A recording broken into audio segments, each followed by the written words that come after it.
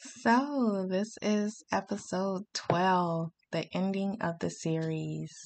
And again, this was just the icebreaker for becoming conscious. We will continue talking about becoming conscious later on in newer episodes. So, this was the icebreaker, and I just wanted to share some of the books that I have read and some of the books that I am reading that has helped me become more conscious, aware, and able to live in the moment, not think about the past, not so much focus on the future, but be in the now as of right now. And so, one of those books, the very first one is called Laws of Attraction by Esther Hicks and Jerry Hicks.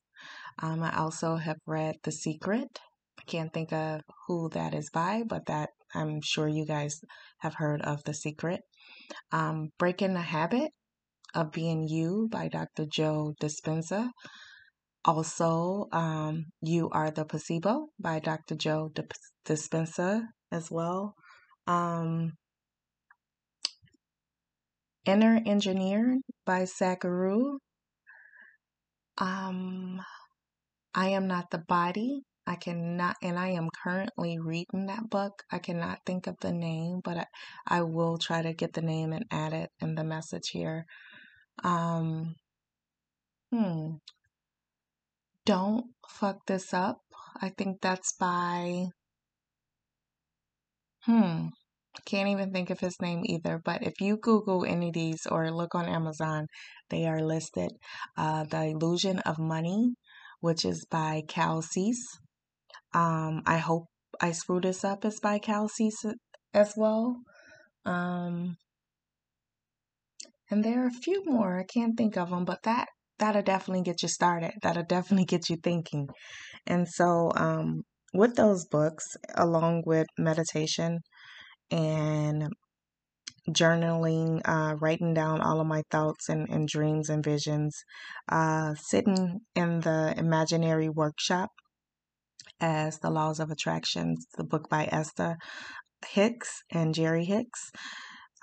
Practicing those things have helped me become more conscious, more aware, more focused, more happier, peaceful, blissful, and just more able to enjoy the moment and seriously not think about the past or focus on the future. So those are just a few books that I have read and are reading. Again, they are all listed and available on Amazon and Audible as well. And I think that is it for this series. I hope you guys enjoyed. If you didn't, I certainly did because this has helped me focus even more and enjoy my life even more that I get to sit and record podcasts. Something I never thought I would do, but this is another thing of breaking a habit of being me. This is another blissful thing because I have actually really truly enjoyed this, and I probably will continue to do this and get better as I go.